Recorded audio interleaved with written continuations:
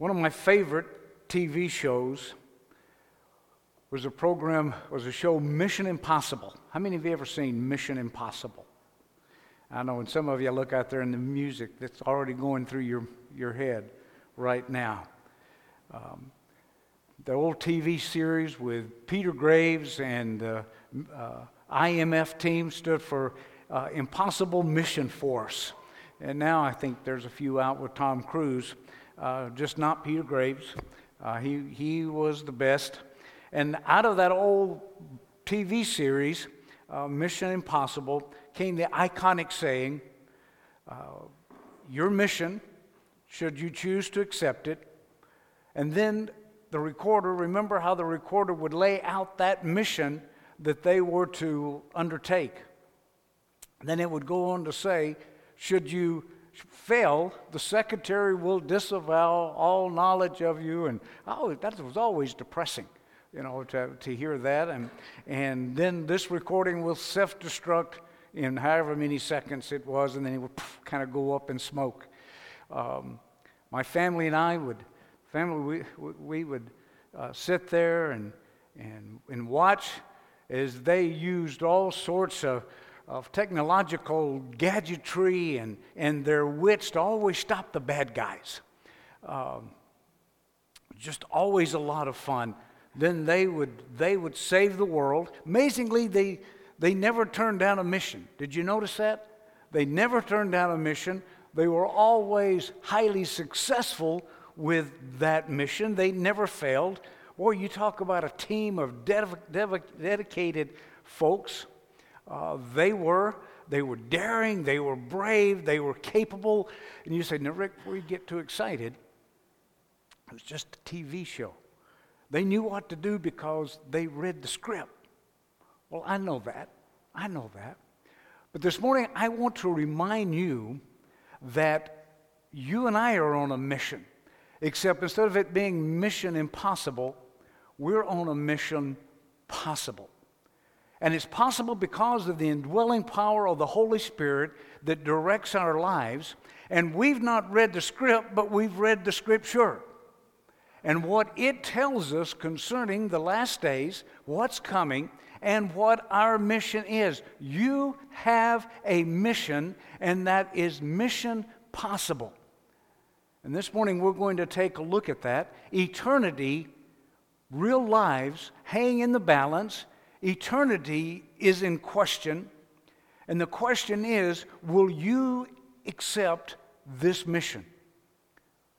Will you accept it, or do you ignore it? That's an important question. You've been given a mission. Unfortunately, I still can't talk yet, folks. Unfortunately, most believers say no. Now, they don't say no if you were to say, hey, God's got a program and a mission for you. Are you willing to do it? Yeah. But their real response is a response of apathy. There's a response of indifference. Yeah, God has a purpose and a plan and a mission. And as long as His mission is for us to come to church and worship and sing praises, hey, we can get that done. But there's a program, there's a mission, there's a purpose outside of these walls that God has called us to faithfully serve Him. I dare say that most believers today, not you here at this church, because we've hammered this truth on and on again, but most believers don't understand, don't even know what their mission is. I'm here to tell you that unfortunately Christianity has become a spectator event, not a life event. For so many people, Christianity is what we do, not who we are. See, it needs to be when Christ, who is our life, comes, instead of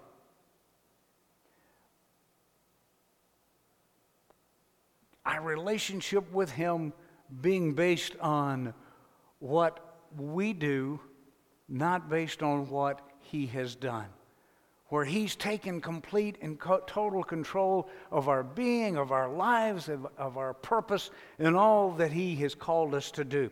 See, it's always bothered me that people talk about finding God's will for their lives. I mean, I'm glad that people talk about, I want to know what God's will is for my life. But it bothers me from the standpoint that God's plan for your life, His purpose for your life, His will for your life is right here in the Scriptures. God wants you to know what His will is for your life, and He has put it here in His book for each and every one of us. People say, well, I wonder what God wants me to do. It is obvious from His Word what God wants you to do. The fact is, God leaves no doubt about His calling, His purpose, and His mission for your life.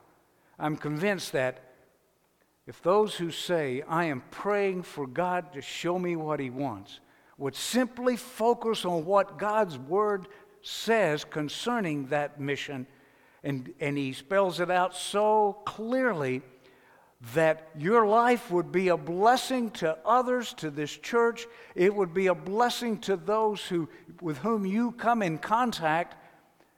Lord, show me what your will is for my life, and then you focus into what God's Word says. Because it is in God's Word that He spells it out so clearly. And then when we study God's Word, then those small details, those minute details like how and where and when and what will just come alive. You say, I just want to know how God's will is going to be done in my life. Let me tell you, through the power of the Holy Spirit. That's how it's going to be done. You'll say, well, where? Where is God going to lead me?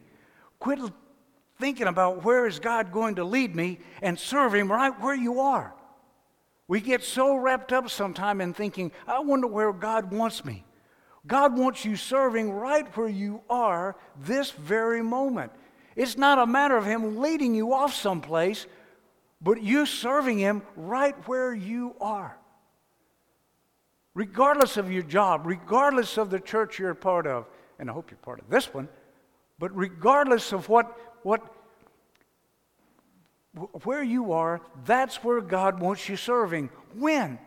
When does God want you serving Him? You already know the answer to that one, right? Now. God wants you serving right now. What? What does God want me to do?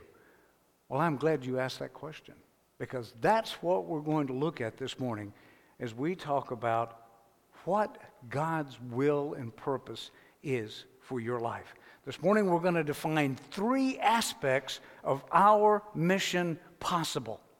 And I hope this morning that you're going to see your purpose, your calling, and you're able to carry out these 3 directives that God gives us in His Word. We focus, we concentrate on these 3 absolute positive factors. All those other things are just going to fall in place. I guarantee it. So your mission, should you choose to accept it, is found throughout the Pauline epistles. Throughout the Pauline epistles. You want to know what God's purpose is for the church, the body of Christ, which you're part of, then you go to those Pauline epistles and he spells it out so clearly as we search what he calls my gospel and the sharing of that truth, that special revelation that was given to Paul. It is absolutely imperative in this present dispensation of the grace of God that we go to the Pauline epistles to find out what the risen Savior's plan and purpose is for our life. It is there that we receive our marching orders, and this is sort of in keeping with what we looked at last week, where we receive our marching orders from the one who received them from our risen Savior, from our top commander himself, the Lord Jesus Christ. Now, last week we talked about the fact that Paul says to be ye followers of me, imitators of me, as I am of Christ Jesus. Over and over and over, he refers to what he was sharing as my gospel. And there's a reason for that. Not because he was egotistical, but because that was part of the special revelation that God had given him. The gospel that had been given to him by the risen Savior was totally different than from what the 12 were sharing concerning the kingdom of heaven that was at hand. It's a totally different good news that we are to share in this present dispensation. This apostle to the Gentiles received a direct communication, direct revelation from the Lord Jesus Christ as to what we are to share in our daily lives, wherever we are, whatever we're doing.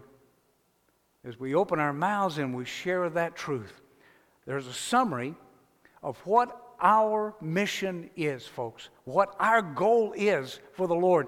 There's a one scripture summary. Turn with me this morning to 1 Corinthians 4. 1 Corinthians 4, well, actually, 2 verses, 1 and 2. Here's what God has called each and every one of us to be.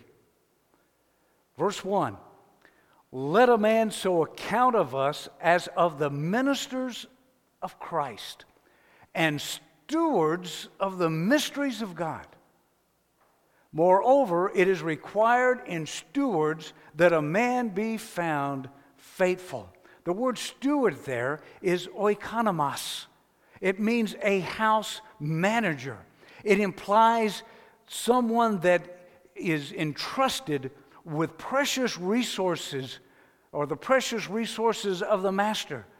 This steward, he was in charge of the care and keeping of all that the master owned, and his job was to dispense it to the house servants and to those who worked for the master. He was the steward. He was the oikonomos.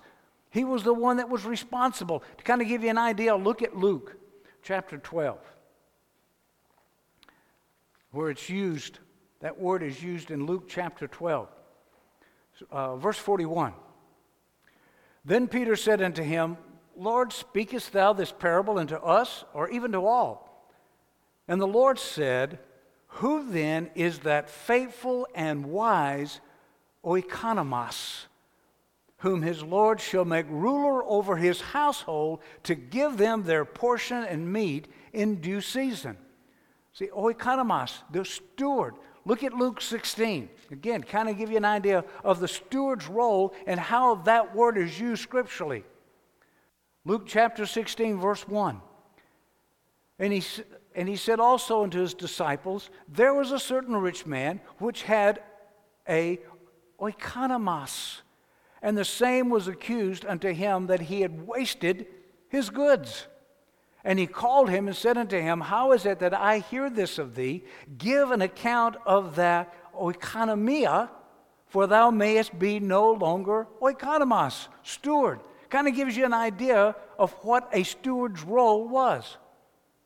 Paul is using that same word to give us an idea of what our calling, what our mission is, as to be stewards of the mysteries of God.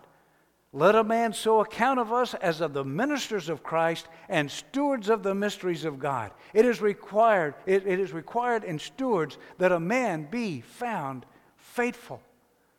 God's plan, God's purpose for our lives are to be managers of that special revelation, that wonderful, glorious truth of Christ in you, the hope of glory, Gentiles, that you were once alienated from God, alienated from the commonwealth of Israel, without hope in this world, and through the complete and finished work of Christ Jesus on Calvary's cross, as Gentiles, by grace we can be saved through faith, that not of ourselves, it's the gift of God, not of works, lest any man should boast.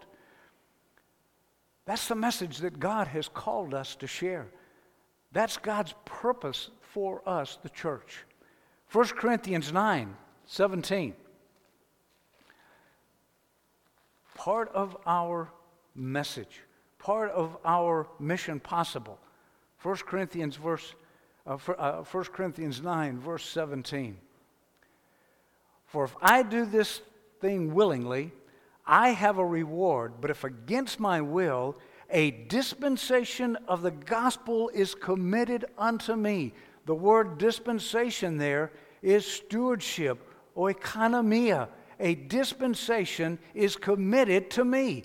And what Paul goes on to do is he commits that stewardship, that dispensation to Timothy. He tells Timothy to guard that special revelation. He tells us to guard that special revelation. At the heart of the mission that we have as believers in the Lord Jesus Christ is the stewardship of this mystery of God, special revelation, unique message concerning the body of Christ and the unsearchable, untraceable, untrackable riches of Christ. That's part of that special revelation that was given to Saul of Tarsus, the chief of sinners. When God's word calls these unsearchable riches of Christ, what Paul is saying there is you're not going to find those in the Old Testament. They were hid in God. This church, this present dispensation, this church age was not hid in the Old Testament. You have to kind of go through there and find out, oh, that's what it was talking about. It was not hid in the Old Testament. It was hid in God, not revealed until it's revealed to the Apostle Paul concerning what God's intent was before the foundation of the world, to reconnect fallen man to himself. God has given stewardship, responsibility of that message to each and every one of us. Oh, I wished I knew what God's will was for my life. Let's start with that, accepting that fact. Oh man, I am a steward of God. I am one of His that has been given that message of God's redeeming grace. I am His steward. That unsearchable, untraceable, glorious message that salvation was going to come to Gentiles and Jews by God's grace. Not according to any covenant relationship with a nation, the nation of Israel, but what God intended all along was for salvation to come through Christ Jesus. So the aspect of your mission possible, is to realize that you have been entrusted with something precious, something that needs guarding. See, if I were to give you a jewel, if I were to have a precious jewel here, and I would say, boy, this jewel is so precious. It has healing qualities. There's things that makes this jewel so valuable, and I'm going to give it to you, and I want you to guard it. I want you to keep it safe, but at the same time, you got to share it. Boy, it just will make a difference in a person's life. Boy, you'd be willing to take on that mission, and you would be serious about that. Now, while this jewel part and me saying, here's what you need to do, might sound like a fantasy, let me tell you what is not a fantasy. There is something far greater, something far truer, that has been entrusted to us, and that is the message of grace, and that is no fantasy at all. This mission of being a steward, it's a heavy mission, and we have that responsibility.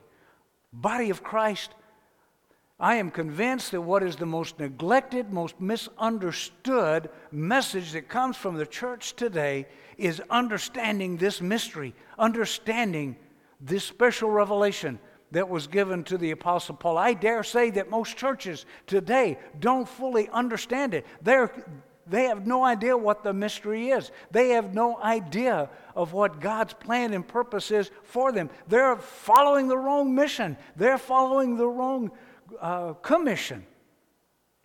And they stumble all over themselves, and they do things that they shouldn't be doing. And people, on the way in today, and it's kind of what kind of gets me fired up, and actually what it does is it grieves me. On the way into church, we passed a church. I'm not even going to talk about which church it was. But there was a big sign out front of the church as we were passing by. And the church, and this big sign says, "Baptism now saves." And that grieves me. How many people are going by that and thinking, baptism now saves? Come and get baptized for the remission of your sins, and you'll be right with God. No, you won't. No, you won't be right with God. If you're counting on that baptism, if you're counting on walking down that aisle, if you're counting on talking to the preacher and shaking his hand, it's not going to happen. But we have been given a message that most churches ignore, neglect, or don't understand concerning the gospel of the grace of God. And what a person must do in order to be saved is believe that what God himself did on their behalf is what saved them, not what they can do. I know folks, you're saying, "Preacher, you talk about this every Sunday." I do. And there's a reason I talk about it every Sunday. It is because it is so critical in our relationship with God. It just burdens me, it grieves me that so many churches tell their people, "Here's what you need to do in order to make God satisfied with you so that you can go to heaven. You need to do this and this and this and this, and that will satisfy God's righteous requirements." I got news for you. Not even the man was not even able to keep the law, which would have satisfied God's righteous requirements. It's the reason the law was given, for the knowledge of sin, so we would understand, boy, we are sinners. But even trying to keep the law and doing that and doing the things that are the works of righteousness even, couldn't save you. See, that's the whole point. That we read that, we see that, and we come to the realization that we don't need good works. We need a great Savior. That's what we need. We can't do it on our own. And that is the heart of the message that the Lord Jesus Christ gave to Paul himself. You can't do it. That's bad news. The good news is Christ says, "I have. I did do it." As he shed his precious blood for you. So your mission, unless you choose to ignore it, is to guard that precious deposit that has been committed to your trust. That precious deposit. Look at 1 Timothy 6:20. 1 Timothy 6:20. "Oh, Timothy, keep or guard that which is committed to thy trust, avoiding profane and vain babblings." And folks, I got news for you. That's most of what goes on today. It's vain babblings and arguing over things that are not even scriptural, which some professing have erred concerning the faith. Grace be with you. Amen. Guard that precious, keep that precious deposit. Look at 2 Timothy. Oh, I'm sorry, 1 Timothy.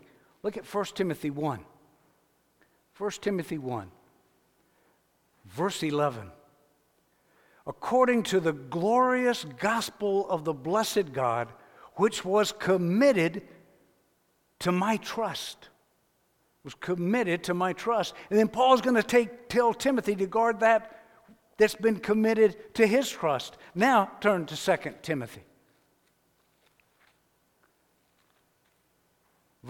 Chapter 1, verse 12. 2 Timothy chapter 1, verse 12. For the which cause I also suffer these things. Nevertheless, I am not ashamed.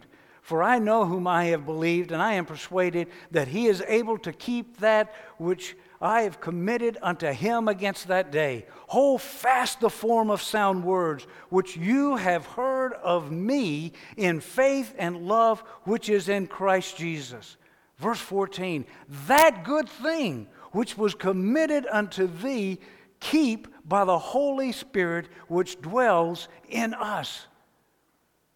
Guard that precious deposit, that glorious gospel of the grace of God, that truth that Christ is in you, Gentile. Understand that in the Old Testament, there was never any talk about there's going to be a body of Christ. There's going to be a body, and this body is going to be made up of believing Jews and believing Gentiles. No, in the Old Testament, the prophets talked about the blessings that were coming to Israel, the glorious truth that was going to come to the nation of Israel, and how Israel was going to be a light unto the Gentiles. And all of these truths came out of the Old Testament, but there was nothing in there about a joint body made up of believing Jews and Gentiles, where they were going to be sealed into the day of redemption, that they were going to be part of the body of Christ, with him being the glorified head and we being the body. Israel's hope was for a Messiah to sit on a throne, judging the 12 tribes. That was their hope, ruling the 12 tribes. And all the blessings that are profoundly depicted in the Old Testament were to come to the nation of Israel. That was the gospel of the kingdom. John the Baptist came, repent for the kingdom of heaven is at hand. Christ came, repent for the kingdom of heaven is at hand. They were looking for that kingdom that Isaiah and Jeremiah and Habakkuk and every one of the Old Testament prophets had talked about. And what were they to believe? That Christ is the Messiah. He's the one to set up that kingdom. But he came into his own, and his own received him not.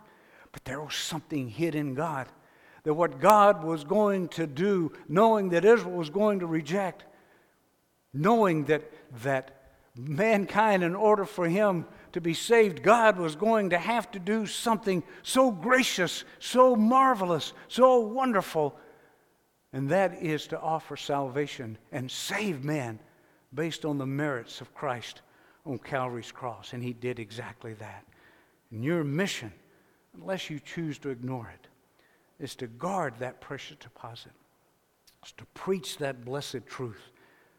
As stewards, we have been entrusted with that sacred message, that truth concerning the mystery, that one new man, a joint body. Turn to Ephesians chapter 3, or chapter 2, I'm sorry. Ephesians chapter 2. I get so excited over this truth. It just is what a blessing it is to know that God loves me, that he looked beyond my faults and he saw my need and he understood exactly what I needed to be saved, and that was him. And now, not only has he saved us, but he's given us part of this message to share. But Ephesians chapter 2, verse 13. Well, let's start with verse 12. Look, verse 11, Tim. Sorry. It's just all so good. Wherefore remember that you, being in times past Gentiles in the flesh, who are called uncircumcision by that which is called the circumcision in the flesh made by hands, that at that time you were without Christ, being aliens from the commonwealth of Israel and strangers from the covenants of promise, having no hope and without God in the world. That's pretty devastating truth. But now, in Christ Jesus, you who sometimes were far off are made nigh by the blood of Christ. For he is our peace, who has made both one, and hath broken down the middle wall of partition between us, having abolished in his flesh the enmity, even the law of commandments contained in ordinance, for to make in himself of two, one new man, so making peace, that he might reconcile both unto God in one body by the cross, having slain the enmity thereby, and came and preached peace to you who were far off, and to them that were nigh. Gentiles, Jews, here's what God has done on your behalf through the complete and finished work of Christ Jesus on Calvary's cross. We are stewards of that truth. That people can have Christ in them, the hope of glory. That Israel was included in unbelief in order that God might have mercy on all. That truth hidden in God from before the foundation of the world. And you know what? Look, just Ephesians 3. You're almost there. Ephesians chapter 3, verse 9. Well, verse 8. Paul's talking here and he says, "Unto me, who am less than the least of all saints, is this grace given, that I should preach among the Gentiles the unsearchable, the untraceable, the untrackable riches of Christ, and to make all men see what is the fellowship of the mystery, which from the beginning of the world has been hid in God, who created all things by Jesus Christ." See, what is your calling? To make all men see what is the fellowship of the mystery? What is your purpose? Is to make all men see what is the fellowship of the mystery. To share that truth. Doesn't say that all men are going to accept it. Doesn't say that all men are going to believe it. But our role is to make all men see, to shine a focus or to shine a light, to focus on that truth.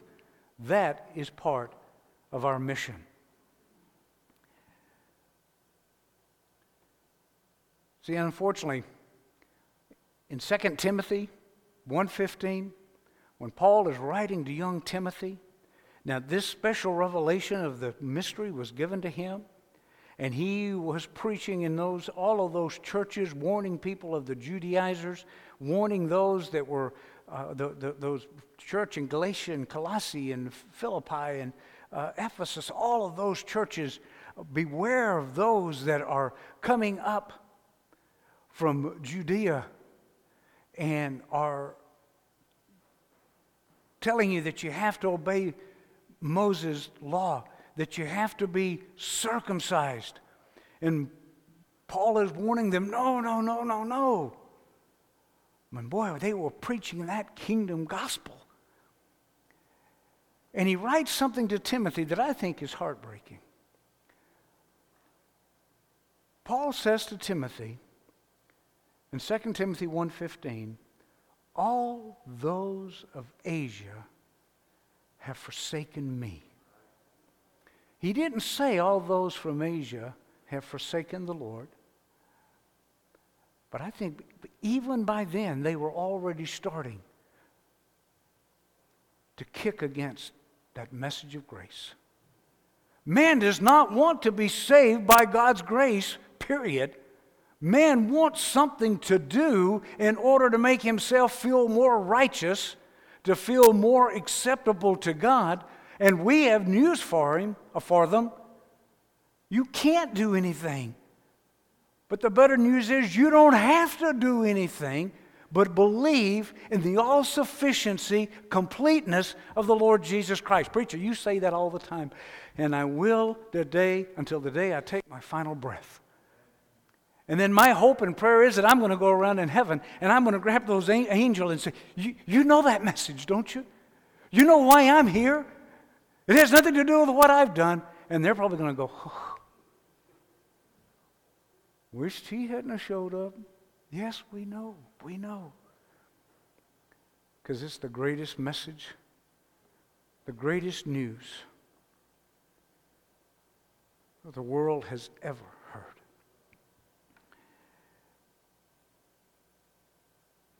Legalism says, do this and satisfy God. Our message is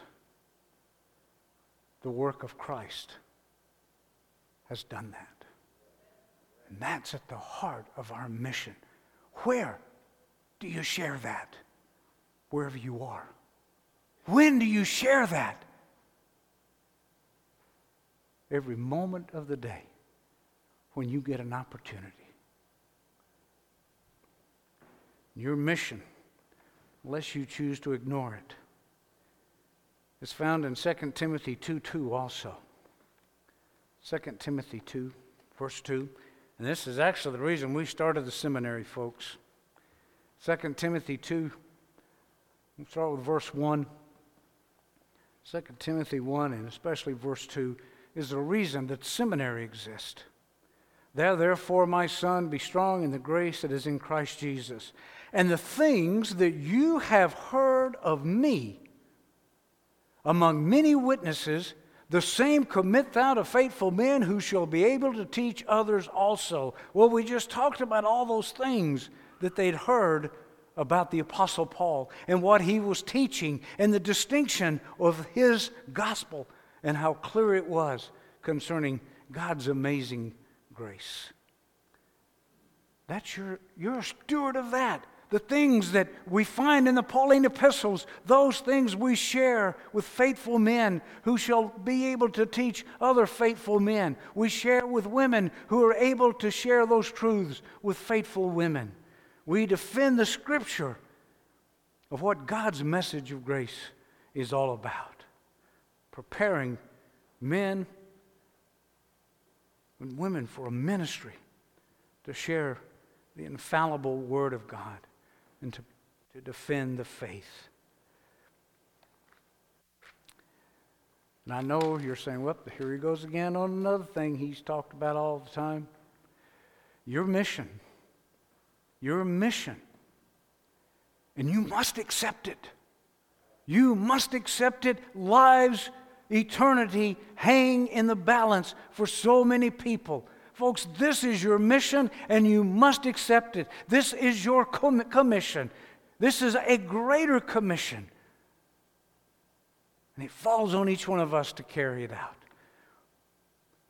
2 Corinthians chapter 5, verse 18. And all things are of God, who hath reconciled us to himself by Jesus Christ, and hath given to us the ministry of reconciliation. I just don't know what God wants me to do. I just told you what God wants you to do. He wants you to be a minister of the word of reconciliation, the truth that you can be reconciled to God by the finished work of Christ, His all-sufficiency in His death, burial, and resurrection. You can share that message with a world that so desperately needs to hear it. I just don't know what God's will is for my life. Yeah. I don't know if He wants me to go to the Congo. If you're in the Congo, I tell you what He wants you to do there. I just don't know if God wants me to go to the mission field to Haiti. If you're in Haiti, this is what God wants you to do. I just don't know what God wants me to do in St. Louis. I can tell you what He wants you to do in St. Louis. He wants you to be a minister of the word of reconciliation. With everyone with whom you come in contact with, your family, your friends, to share the truth of God's word. To share the gospel of grace with them. You know what? I know it's not easy. There are many times I fall under conviction, and I hate this. I hate this when I'm talking to someone either at a grocery store or at the service station or someplace, and I have a chance and there's just nobody else around and there's somebody there. Anybody ever had that where the Holy Spirit said, say something to him? And I don't. So I'm sure I'm not the only one that happens to. But I'll come under such conviction that say something to this guy. And that I won't do it. I'll chicken out. Oh, he's going to think that I'm a weird religious nut.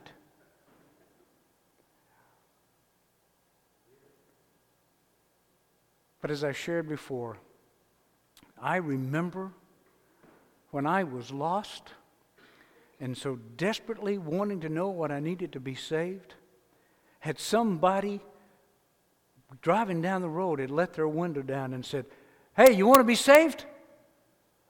I'd have pulled over and said, "What? What do I need to do?" I was under such conviction. And I walk away from these people sometimes thinking, "Lord, what if they were under that conviction? What if they were wondering about that right at that moment and I didn't share with them what they needed to do to be saved, and they were so ready to say yes to the Lord?" They might be ready to punch your lights out. I don't know.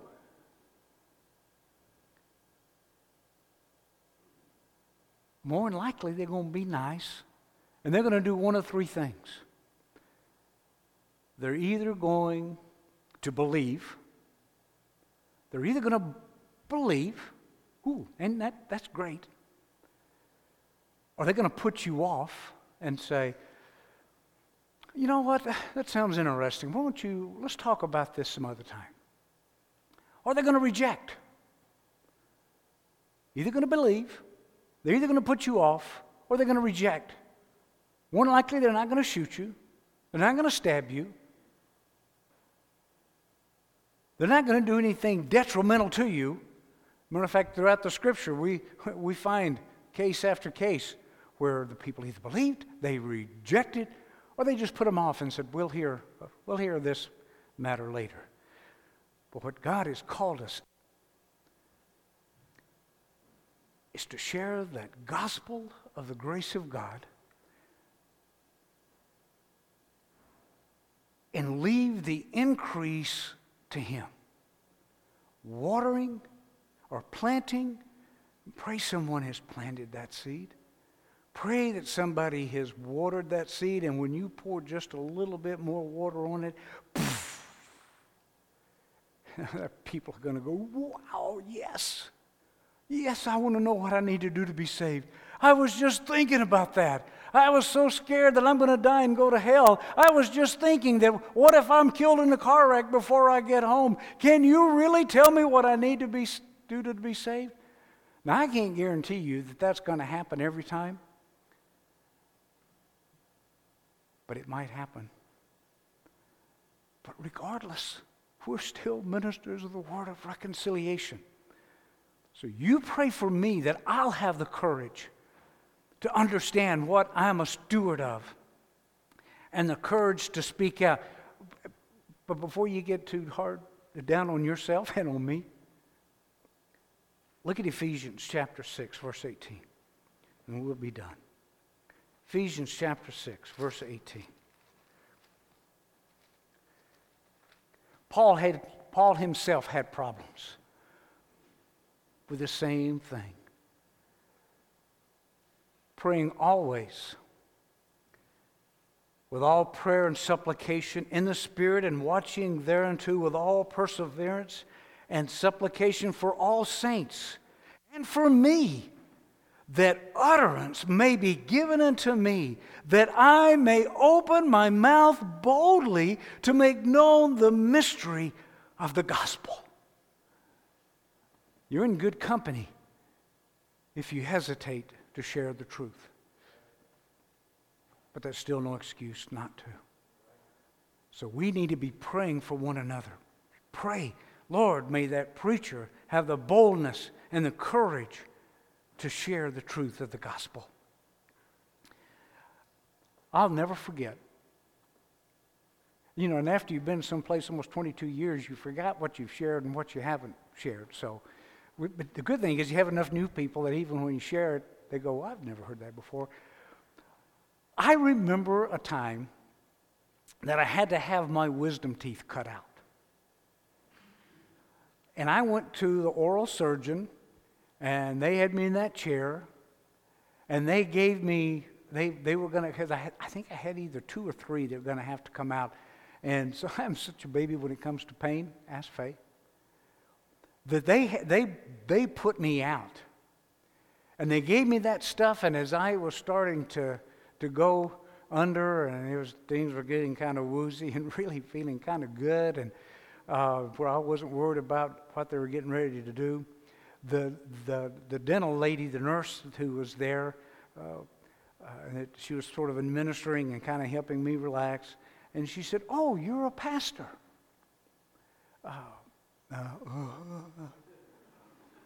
And she said, "You know, I've often wondered, what do I need to do to be saved?" And I remember telling her something about Adam and a fall, and then Noah and an ark, and Moses, and I have no idea. And I never got a chance to go back to her and say, "Remember that question you asked me? Can we finish that conversation?" But what it does is it proves the point. You just never know. You just never know. You know, I've often wondered, what do I need to do to be saved? It tells me that under the influence, you really can't witness to somebody. But we're still called to be that witness. Your mission, that's so very possible, is to be brave stewards of the gospel of the grace of God, of those mysteries of God, that He in His love and His affection and His mercy has revealed to us in His Word. That amazing grace that saves a wretch like me. Let's pray. Father, we come before you this morning, and how thankful we are for your word that tells us exactly what your plan, your purpose, your mission is for our lives. Father, may we faithfully study your word to discover these amazing truths. Father, may we not neglect your word. May we all understand that you are our life. That Christianity is not something we do, but it's who we are. That we are the redeemed of the Lord. That we have a special calling on our lives, that we're members of the body of Christ. And this world is in such dire need to hear this truth. And Father, may we be so bold that not only do we share what you have done for us, but so much more importantly, Father, may we share with the world what you've done for them. And we trust you for that increase. We trust the Holy Spirit to use the gospel, for it is the power of God unto salvation. It's not our ways, it's not our means, it's not our talent, it's not our gifts. It is the power of God that reaches in and stirs the heart of that individual. Father, may we understand that. May we accept that truth. May we know that the person is not rejecting us. That's meaningless. But they're rejecting you, and that's eternal. May we understand the seriousness of that. And we pray these things in that holy, precious, loving name of Jesus Christ, who is Lord of all. Amen.